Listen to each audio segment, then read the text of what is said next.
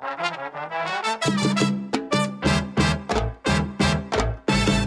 let me tell you what you're listening to. Welcome to Father Simon Says on Relevant Radio with Father Richard Simon. I'm here to answer your questions. Have a question? Give us a call. 1-888-914-9149. As any question you may have about the Lord, the faith, and the church. That's 1-888-914-9149. This is, in fact, a radio show called Father Simon Says on Relevant Radio. Well, hello. Here we are, and I just got to start out by saying I am utterly flummoxed by the readings today. The letter to the Romans is not getting simpler, and we'll talk about it. And I don't know. It's a tough letter, but well, he could have just written simpler letters like about the weather and what he was doing this weekend. But no, Paul had, never mind. Let's pray. In the name of the Father, the Son, and the Holy Spirit. Come, Holy Spirit, fill the hearts of your faithful and kindle in them the fire of your love. Send forth your Spirit, they shall be created, and you shall renew the face of the earth. Lord, you taught the hearts of the faithful by the light of the Holy Spirit. Grant us by that same Spirit to have right judgment in all things, and evermore to rejoice in his comfort through Christ our Lord. Hail Mary, full of grace, the Lord is with thee. Blessed art thou amongst women, blessed is the fruit of thy womb, Jesus. Holy Mary, Mother of God, pray for us sinners now and at the hour of our death. Amen. Saint Michael the Archangel, defend us in battle, be our protection against the wickedness and snares of the devil. May God rebuke him, we humbly pray, and do thou, O Prince of the heavenly host, by the power of God cast into hell Satan and all the evil spirits who prowl about the world, seeking the ruin of souls. Amen. In the name of the Father, and of the Son, and of the Holy Spirit. Amen. Well, let us do it. Let us open the big book on the coffee table and launch into this.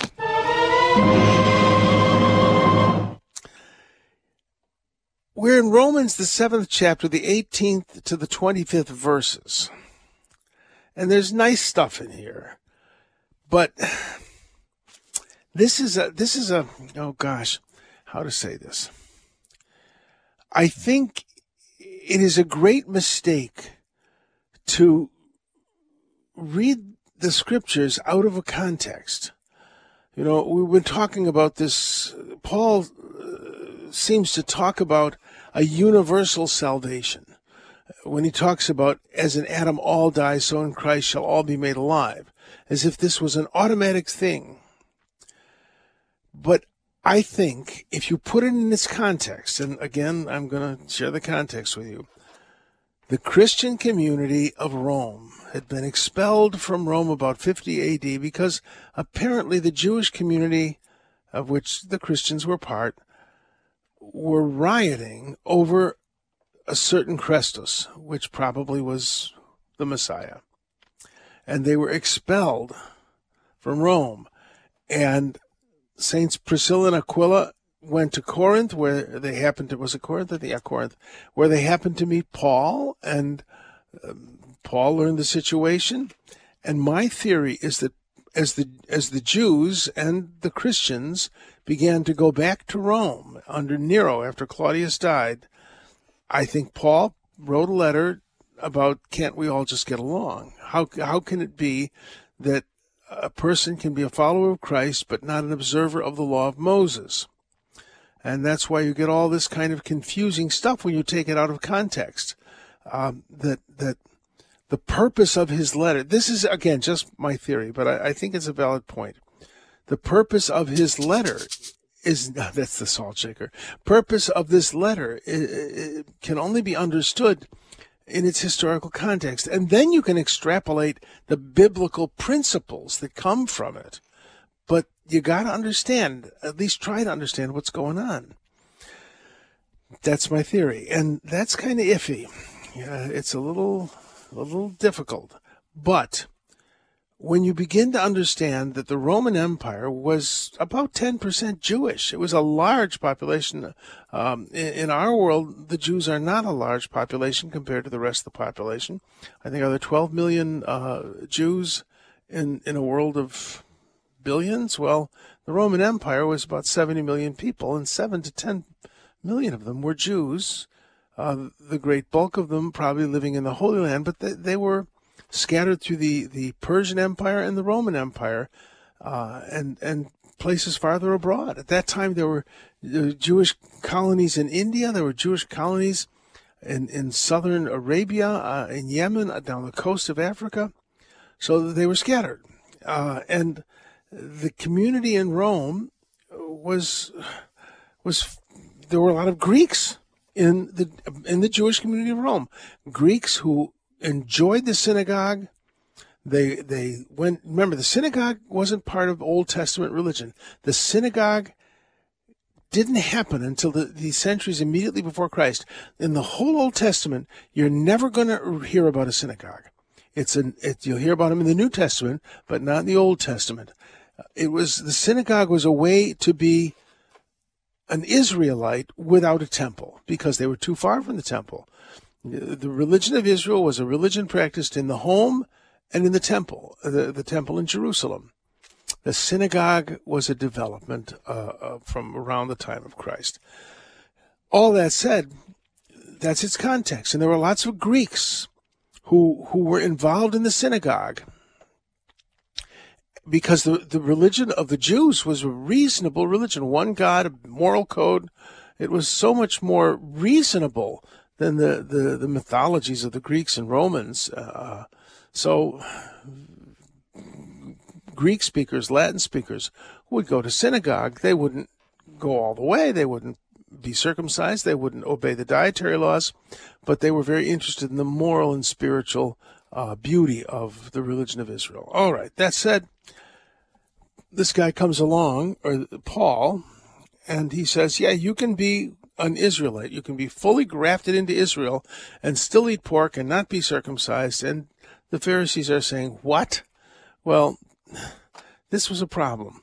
So Paul is writing a letter. This is, again, my theory. Sorry to put it again, because I can't unfold this letter for myself. Yes, there's a salt shaker. Very wise. I can't unfold this letter for myself without its context, and it's a very complex letter. Paul is trying to reason with Jewish people who are skilled at this Talmudic reasoning, this milking every word in the scriptures for its meaning, and this process of thought that Paul, which Paul was an expert, is not easy for us. So now let's plunge in the letter. I know that good does not dwell in me that is in my flesh. Well, what do you mean? So good does dwell in the part of you that isn't your flesh? We believe as Catholics, and I think Paul is saying this, that the sin of Adam and Eve did not completely obliterate the image of God in humanity.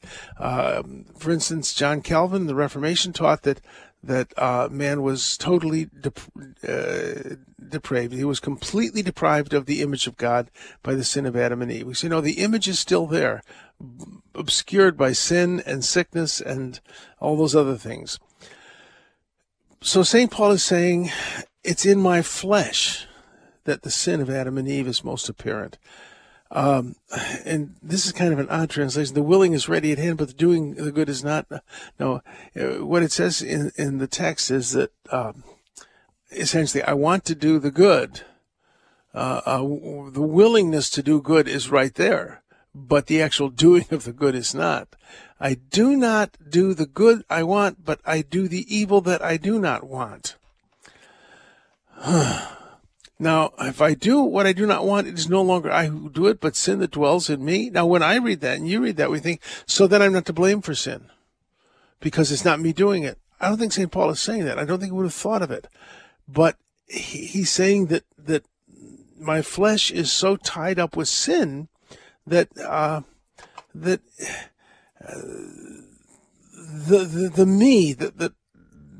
part of me that reflects God is forced in a sense because it's yoked to the flesh to do things that it doesn't want to do.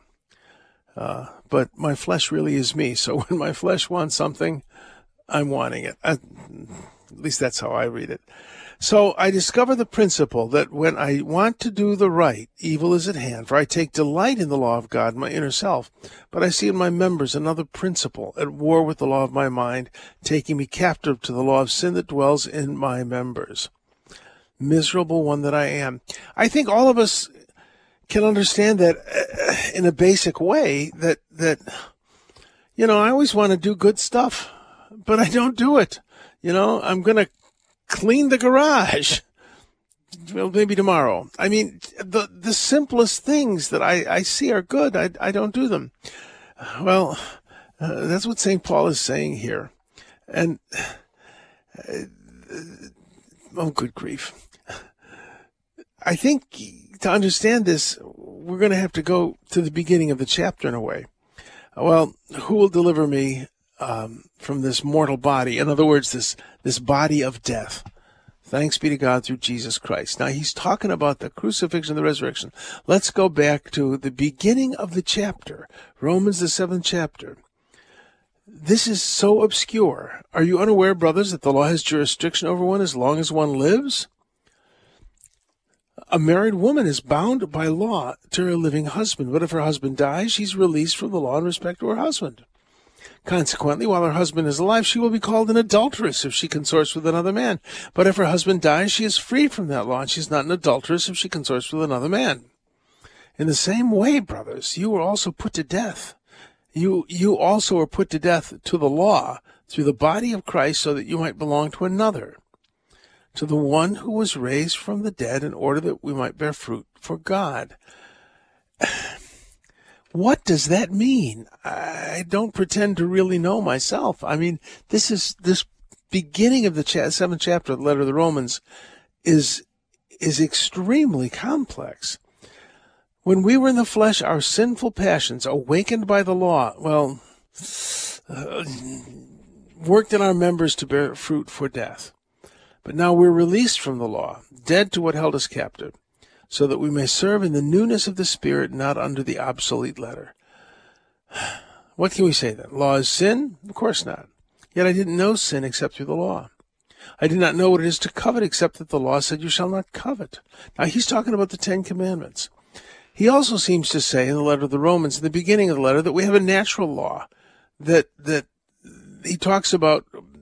In verse 9, he says, I once lived outside the law, but when the commandment came, sin became alive.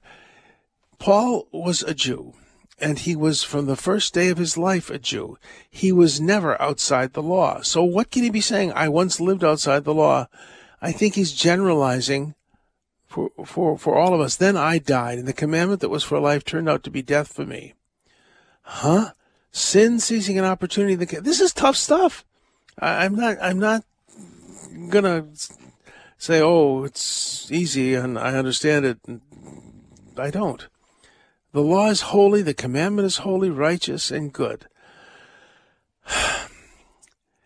I think that what St. Paul is saying is that by baptism into Christ, you died to the law. That this idea of a legal covenant only lasts as long as the covenanters are alive. That's why he talks about marriage in the beginning. And here I believe he is talking about baptism. That because I was baptized, I became part of the body of Christ. The body of Christ died on the cross and rose from the dead. So I am capable of a new covenant. Whether I am Jewish or Greek, I'm capable of entering into a new covenant, and I am not bound by the covenant of Moses because I died. I died when I was baptized. I think that's what he's driving at here. But, if anybody has a better answer, I'd love to know it. But let's not quibble over this. Let's go to the gospel, which I think is probably a little more available. Okay. Luke 12:54-59. Jesus said to the crowds, when you see a cloud rising in the west, you say immediately that it's going to rain, and so it does. You know how to interpret the appearance of the earth and sky? Why don't you know how to interpret the present time? Judge for yourselves what is right. if you are to go with your opponent before a magistrate, make an effort to settle the matter on the way.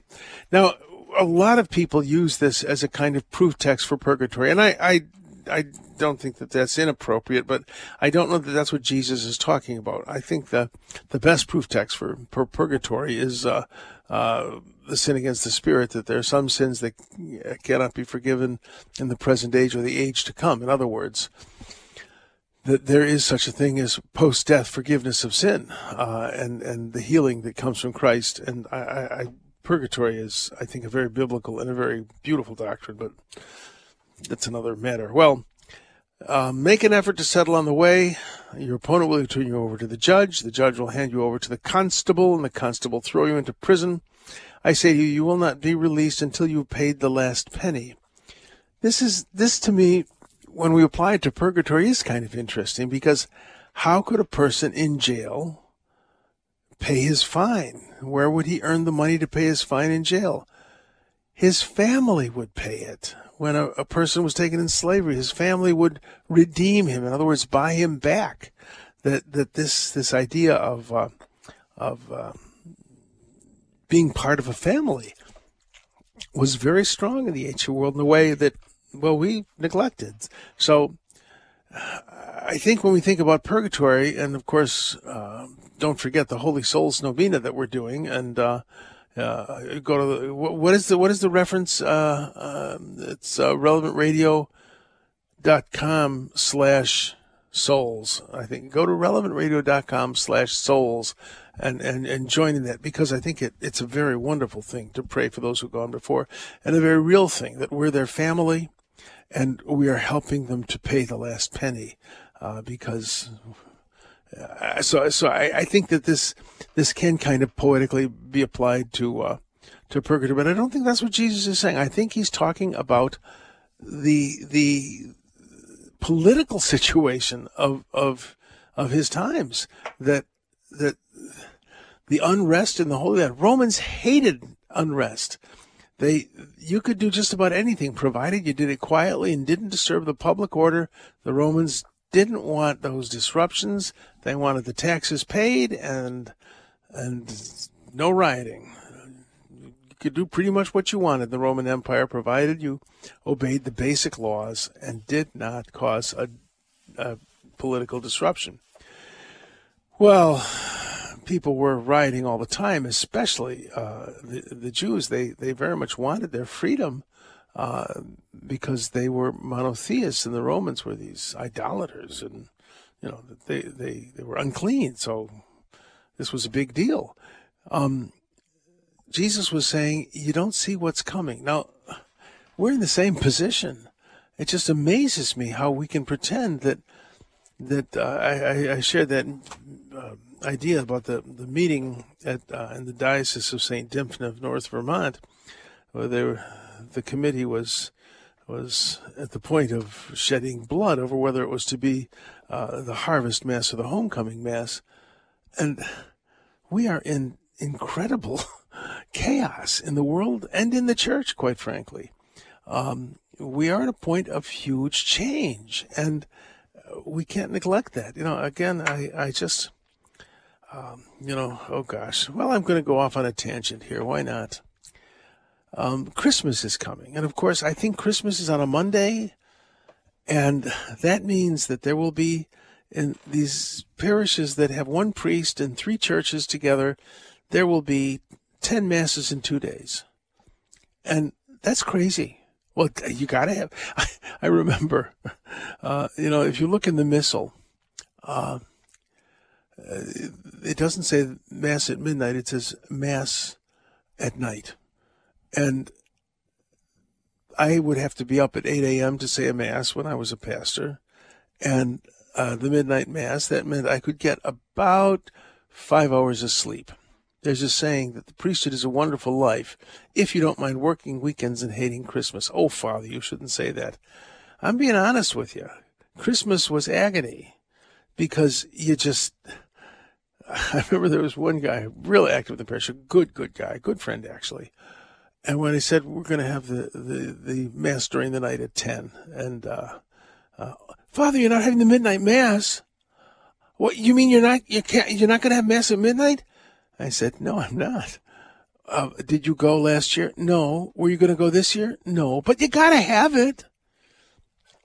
You know, I just think we need to look at how we do the parish. As I said, I love the parish priesthood, and I think the parish is the essential structure these past 1,000 years or so for the sharing and nurturing of the faith.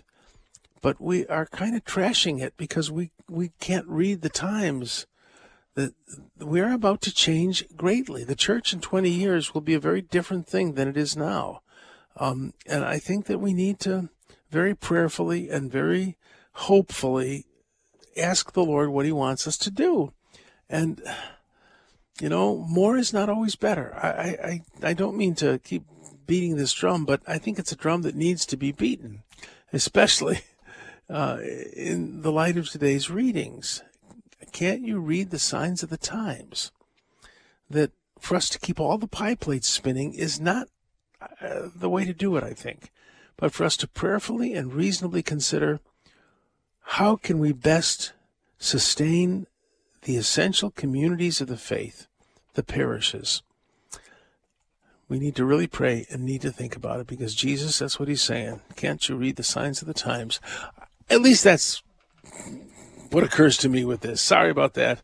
And if anybody understands the letter to the Romans, I'd love to know it. All right. That said, let us go to a break. We'll come back with letters, which I think are probably a little more comprehensible. And the phones are open at 888-914-9149, 888-914-9149. Sorry to whine at you, but, well, it's kind of a gloomy day, and I'm whiny.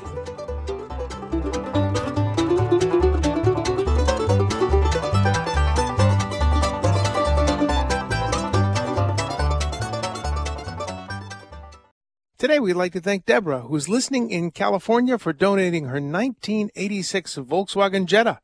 You can join thousands of other listeners in donating old vehicles, trucks, boats, and RVs by visiting relevantradio.com/car. That's relevantradio.com/car. Heading back to the hills and home. This old country never more to roam. The traveling life is not for me. I'm headed back to the hills and home. That was just specially curated for you, Father.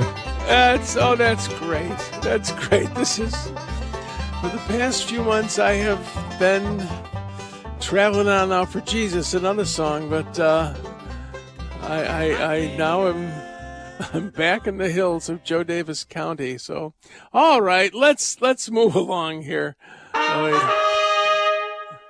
Somehow I'm trying to open stuff and it's not opening, but that's all right. Okay. Do you ever have deja vu, Mrs. Lancaster? Yeah, basically. Well, I can't open those, so I'll try to open these. Let's see where to go here. No, there's a pop-up blocker that's blocking opening some mail. People called in with questions, and they were sent to me, and I can't open them. But so I won't open them. I'll just go to this computer, number 2. All right. Okay, this is a fun one. Oh, this is going to get me whining. All right. I know this is from, does this person want to be anonymous? Let me check. No, this is from Don. I know that priests and religious orders have a vow of poverty, so they generally cannot have money. Would a member of an order be able to raise money to support an indigent parent, even with the vow of poverty? It would seem odd to me if the parent were just out of luck because of the vow. I ask because I've been corresponding with someone who presents himself as a priest in an order that has a sick and elderly father. He's in a poor country. You know, I don't know if I answered this letter already. I think I may have, but be very wary when people, when the clergy, come at you for cash. I know I'm a clergyman, but I would say I need information on your order before I help you. So Don, I would be very careful of that.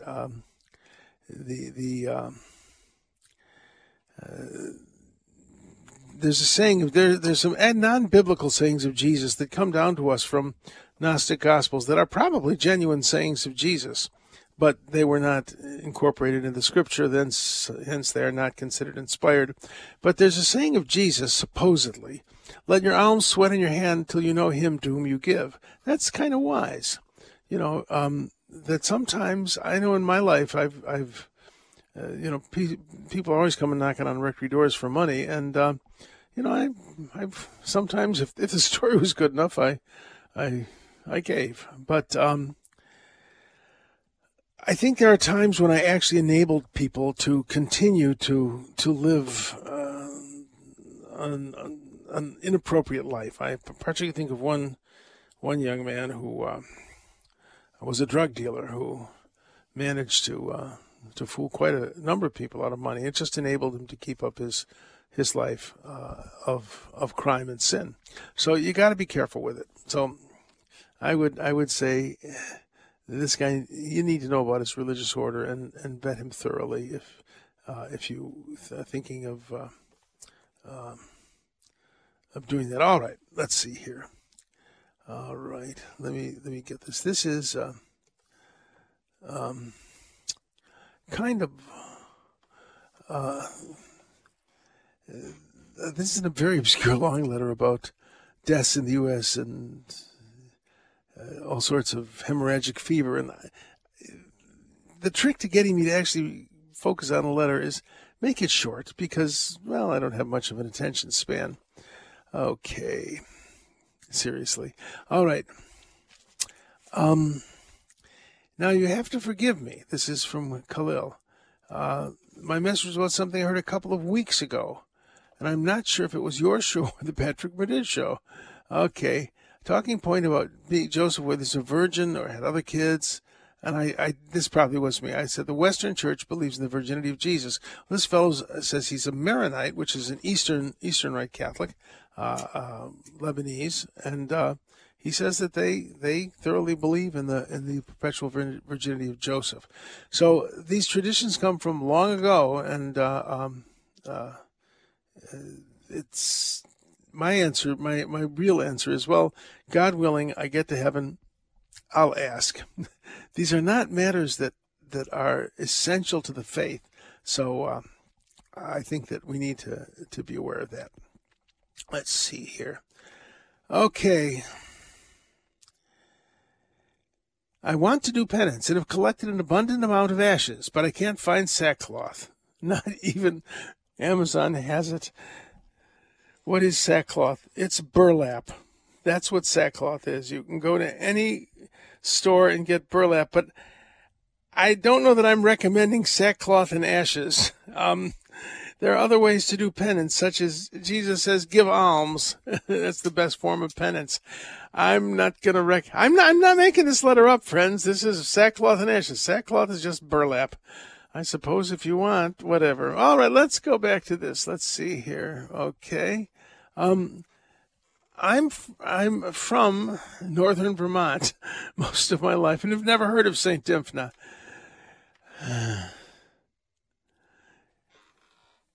This is, I'm trying to give anonymity to the church about which I'm speaking. Because you see, I could say, well, the diocese A, B, or C is going through this, but essentially most of the dioceses in America and in Europe are going through this. So I didn't want to single out a single diocese, but I had stats about a diocese, and so there is no diocese of St. Dymphna. There is no state of northern Vermont. So I hope that clarifies it. All right, moving along. Okay, moving along. Where was I? Let's see here. Okay. Moving along. This is, I must take exception to your view that the atonement of Christ was applied to Mary's conception because both of these events took place in successive moments in time, and therefore it would be an irrational application of backwards causation True, the Father applied the atoning death of Christ to the Old Testament saints, but not until he led captivity captive after his crucifixion. If you apply the argument that to God time doesn't exist, then you open a Pandora's box for anyone's theology, regardless of how it violates the laws of reason. I found most Catholic theology to be reasonable, not violating the laws of logic, except for this explanation of the Immaculate Conception. Despite God's existence outside of time, even he has bound himself to reason and logic. If not, heck, any theology can be justified. Well, that's a fascinating letter. Have you not read in the scripture, in the book of Isaiah, as high as the sky is above the earth, so is my way above yours. My way is not your way, the Lord says. In other words, what seems logical to us may not be as logical as we think. And we talk in the Catholic Church about prevenient grace. That is the term, prevenient grace. In other words, grace that came beforehand. And the idea that God borrowed ahead of time from the eternal and timeless act of atonement. If he could do it for the saints, the Old Testament saints, he could certainly do it for the Blessed Mother. So I don't understand why John, why you would be so opposed to that idea, which is a very traditional Catholic idea, and I think it makes great sense. That, remember, God has this problem, as I always tell you. He thinks he's God. All right, with that said, let's take a break. We'll come back with a word of the day, and again, if anybody understands the letter of the Romans, I am really interested in hearing it.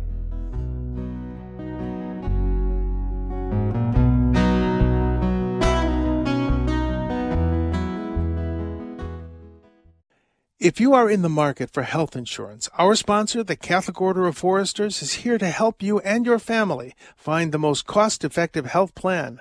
Learn more at relevantradio.com/Forester. Moon River, wider than a mile, I'm crossing you in style yes. someday.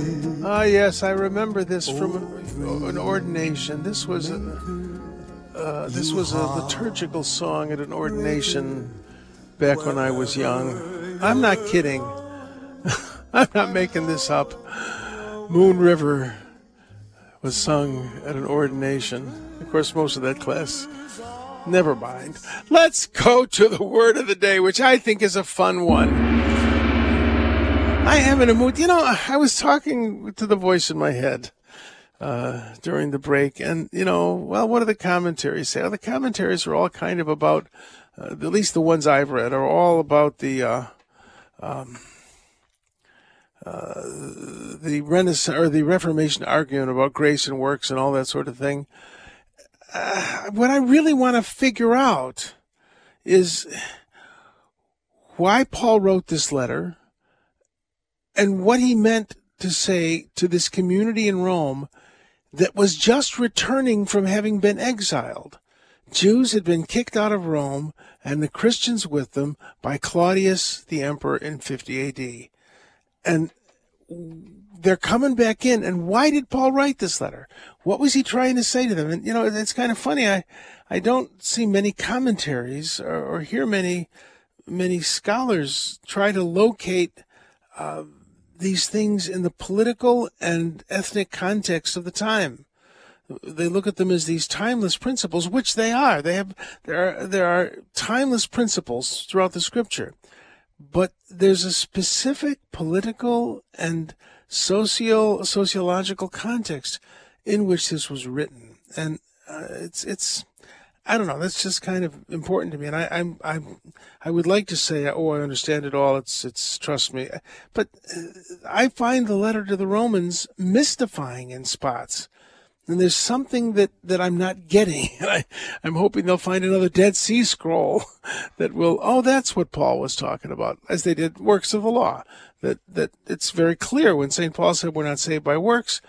He is saying we're not saved by the ritual prescriptions of the law of Moses, which makes perfect sense, but we still have to do good works. Good works, the works that God has set aside for us to do, are very integral to our salvation. Because you see, I can say I believe, but I'm not going to obey. If I don't obey, I can't believe. You don't just believe in your head, but you believe in your head, your heart, your hands, your feet. In other words, if I say one thing, as St. Paul is saying, I want to do the good, but I don't do it, well, then I'm not believing. So I'm going to ponder this, and I've actually pondered it most of my life, and I would love to really understand it. So I'm being honest with you well, let's go to, we heard the gong already. I love this. It's a great word. About this, I'm sure, having gotten the word of the day, at the end of the reading, Romans 7:18-25, the first section, miserable, or maybe there's 24, miserable one that I am, who will deliver me from this mortal body? You see, I have a lot more in common with St. Paul than you'd think. I complain a lot. Miserable one that I am, well, that's a great word in Greek. It is talaiporos, which literally means burdened down to the point that I have calluses. That's what it means. It means wretched, afflicted, but it is from the word meaning to bear, to undergo. And then poros is a callus. So in other words, I'm so burdened down, I got blisters. That's what this means. I think it's a great word. You know, wretched man that I am. It is not wretched, it's like bruised and blistered man that I am. I think it's a great word. And I always enjoy when St. Paul complains. It makes me love him all the more. All right, let's go to phone calls. Ahoy! And we have lots of lines open at 888-914-9149, 888-914-9149, which is our Catholic Order of Foresters toll-free line. Let's go to Mary, who's calling in from Monterey, California, a beautiful city with a wonderful fish museum. What can I do for you, Mary? Well, you said that if you'd love to hear from somebody that understands a little bit, Paul to the Romans, and it would seem like Paul was addressing the things of the Spirit, which are a complete contradiction to the things of the body. Correct? Yeah, I can go with that. I don't know about complete contradiction, but it's certainly different. He talks about there's no good in me that is in my flesh. So he's clearly differentiating the flesh from his inner self. Yeah. So in other words, the right order would be the things of the Spirit, which the world contradicts. Jesus said we're not of the world, right? And so we're in it, but not of it. Right. So the things that we're inclined to do come from where? You know, even if you don't believe in the Genesis narrative, you would see a man, Adam, who God the Father looks at and says, "Oh, I'm going to give you bone of your bone, flesh of your flesh." This woman, who he's just over the moon for, but she's the one that the devil notices and says, "Oh, look at Adam. He's all absorbed in God. He's got his head up, and, you know, how can I distract him? I'll get to him through the woman." So what does the woman do? She goes and she takes, you know, whatever it is she partakes of, because what did she do? She conceived desire, and she didn't pause and have that, you know, in other words, God the Father said, "Don't touch it." And what if you read the 7th chapter from the beginning, you're bringing up something that is interesting, and I will reread it thinking about Adam and Eve, because the 7th chapter does start with a discussion of marriage and adultery. I mean, I've never heard anyone preach about those verses from the letter to the Romans, that the law applies only till one of the spouses is dead. It does begin with that relationship between man and woman. I'm going to have to reread it, thinking about what you're saying about Adam and Eve, that the law conceived desire. I mean, this is a mystifying thing to me, that St. Paul says that without the law, sin has no power. That's interesting. It seems very legalistic to me, and I'm not sure how that fits in. But it's fascinating. But go on, Mary. Anything else you want to say about that? If you think about the fact that before the law of Moses, those people couldn't sin. Think about Cain and Abel. Cain wasn't cursed. He was allowed to live because he didn't recognize that the blood he shed. He did not recognize that the blood he shed was going to cry out to him. He didn't know that. Well, yeah, it's interesting, though. St. Paul, at the beginning of the letter of the Romans, does talk about conscience, the law of conscience, that we all have the law built in. And he seems to be, in chapter 7, he seems to be contradicting what he says in the beginning of the letter. So it's just a fascinating quandary. And I just have a feeling that there's a contextual key that I'm not getting. So well, I will have to contemplate these things. It's a very interesting thing. I will reread that section in Genesis and then reread those sections in St. Paul's letter to the Romans. And if I have an aha experience, Mary, you'll hear it. So thanks for the help on that. And again, I just this letter is so important in the history of Christianity that I think it deserves our real attention. So again, thanks for calling in, Mary. God bless you. Let's go to Rose, who's calling from Chicago, Illinois. Rose, what can I do for you? Yes, thank you for taking my call, Father. Father, I know the Bible has been, translated so many ways since St. Jerome. And, the name of Jesus wasn't, when the Blessed Mother named him, St. Joseph named him, he called him Yeshua. Mm-hmm. And Mary's name was Miriam. But during the process of maybe all the translations, is that how we got the name Jesus and Mary? Not through the translations. Not through the translations, not through the translations, but through linguistic problems that certain people can't say. They just can't say certain sounds. Like, it's fascinating. If you speak to someone, a Spanish speaker, a native Spanish speaker, and you're talking to them in English, and they may be completely fluent in English, chances are they're going to say, yes, the Holy Spirit. No, it's just spirit. That's what I said, Spirit. No, you said Spirit. No, I said Spirit. It's so funny when you do that, because that native Spanish speaker can't even hear that he or she is adding an E. And then there's German, the language of romance. A German R is like a growl from the back of the throat. Richard, it's not a rolled R, it's R. The American R eludes people. There are different sounds that can't be made. So this is how it happened with Jesus. Hebrew, it's Yehoshua. In Aramaic, it's Yeshua. But the short form of Yeshua, it really means Joshua. That's how we say it in English. But Yeshua became Yeshu. St. Clement of Alexandria said that's what they called Jesus. And he wrote around, 185 AD in Egypt.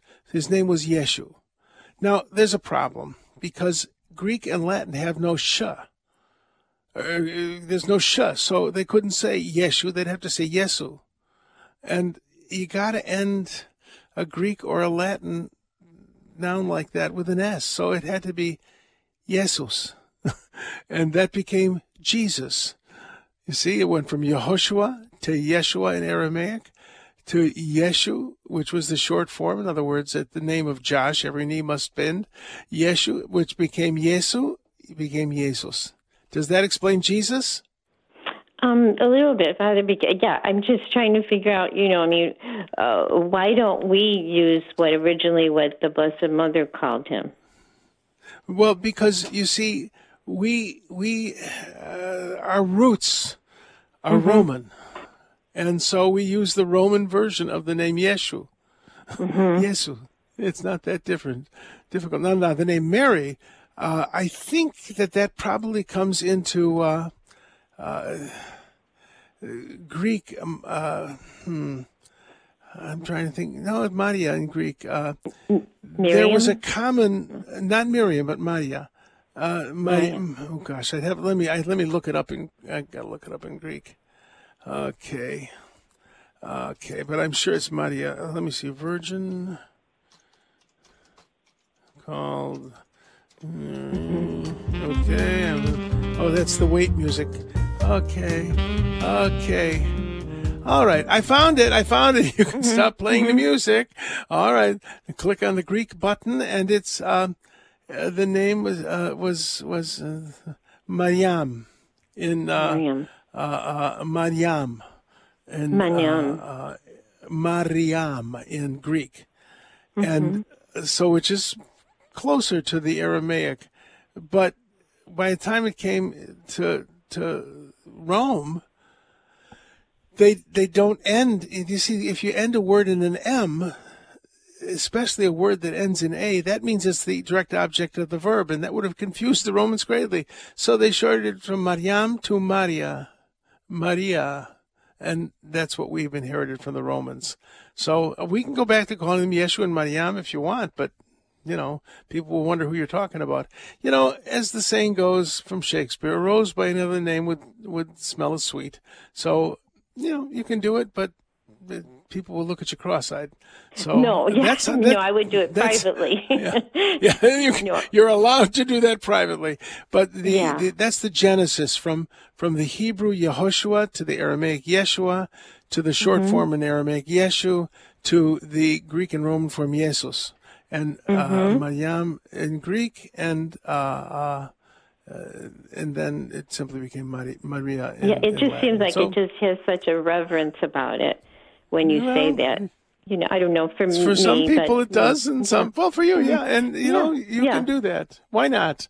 All right, well, good. That's a great question. So there you go. I'm going to have to look at. It's more interesting how Mariam in Aramaic became Maria in Latin. I'll have to look at that a little more, but interesting. Well, thanks for calling in. God bless you, and let us go to Stephen from Damascus, Arkansas. Stephen, what can I do for you? I'm trying to get an explanation for the meaning of Exodus 13, verse 13. Yes. For my stepson, I want to sound smart, so I called you to get the answer. Good luck with that. Okay. It talks about ransoming and redeeming and killing the first offspring of the, and so I just kind of want to get some clarification. All right. Well, I will try to clarify. Let me pull that up. Exodus 13. Is it Exodus 13? What is the citation? Exodus Verse 13. What's the chapter?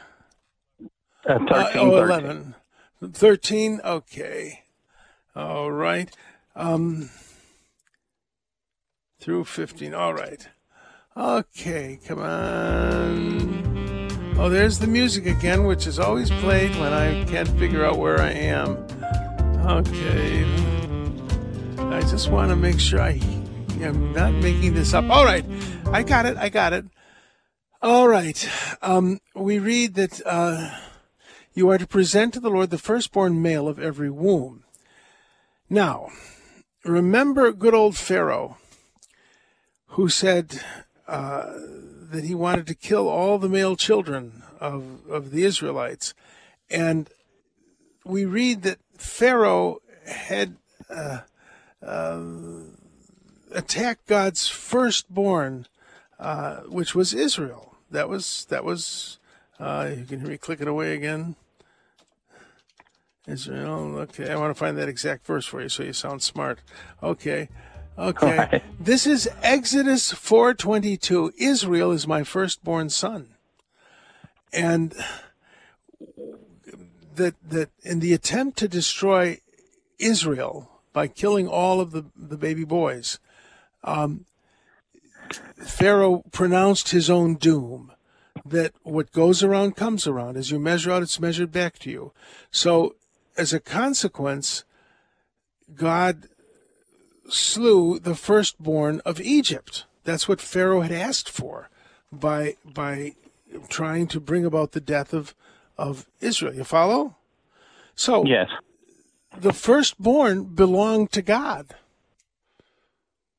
because God had rescued the firstborn, so they were his.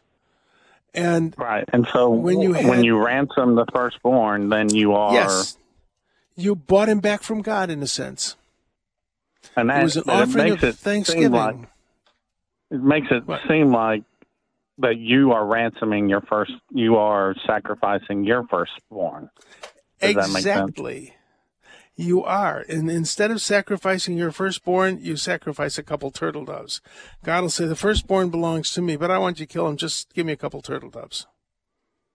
That's exactly what's going on. Read that loosely. You kind of get confused. And it kind of sounds like it's saying, it's talking about ransoming the firstborn of the animals, and then it says, and so you redeem your son too.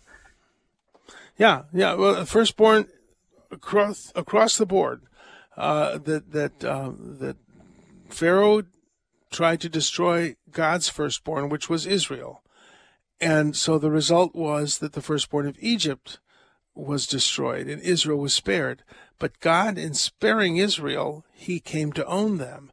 And so you bought back, you ransomed what belonged to God. That's exactly what's going on. We don't think that way, but that was the way they thought, and that's what God did. Does that help a little? Oh, I hope it helps a little. Are you ransoming like you would a turtle dove, the firstborn? Yeah. The offering of the poor was 2 turtle doves. It was, it was a deal. God gave you a good deal. Speaking of good deals, Drew is coming up. Don't go anywhere. I'm sure he'll be much more precise than I was today.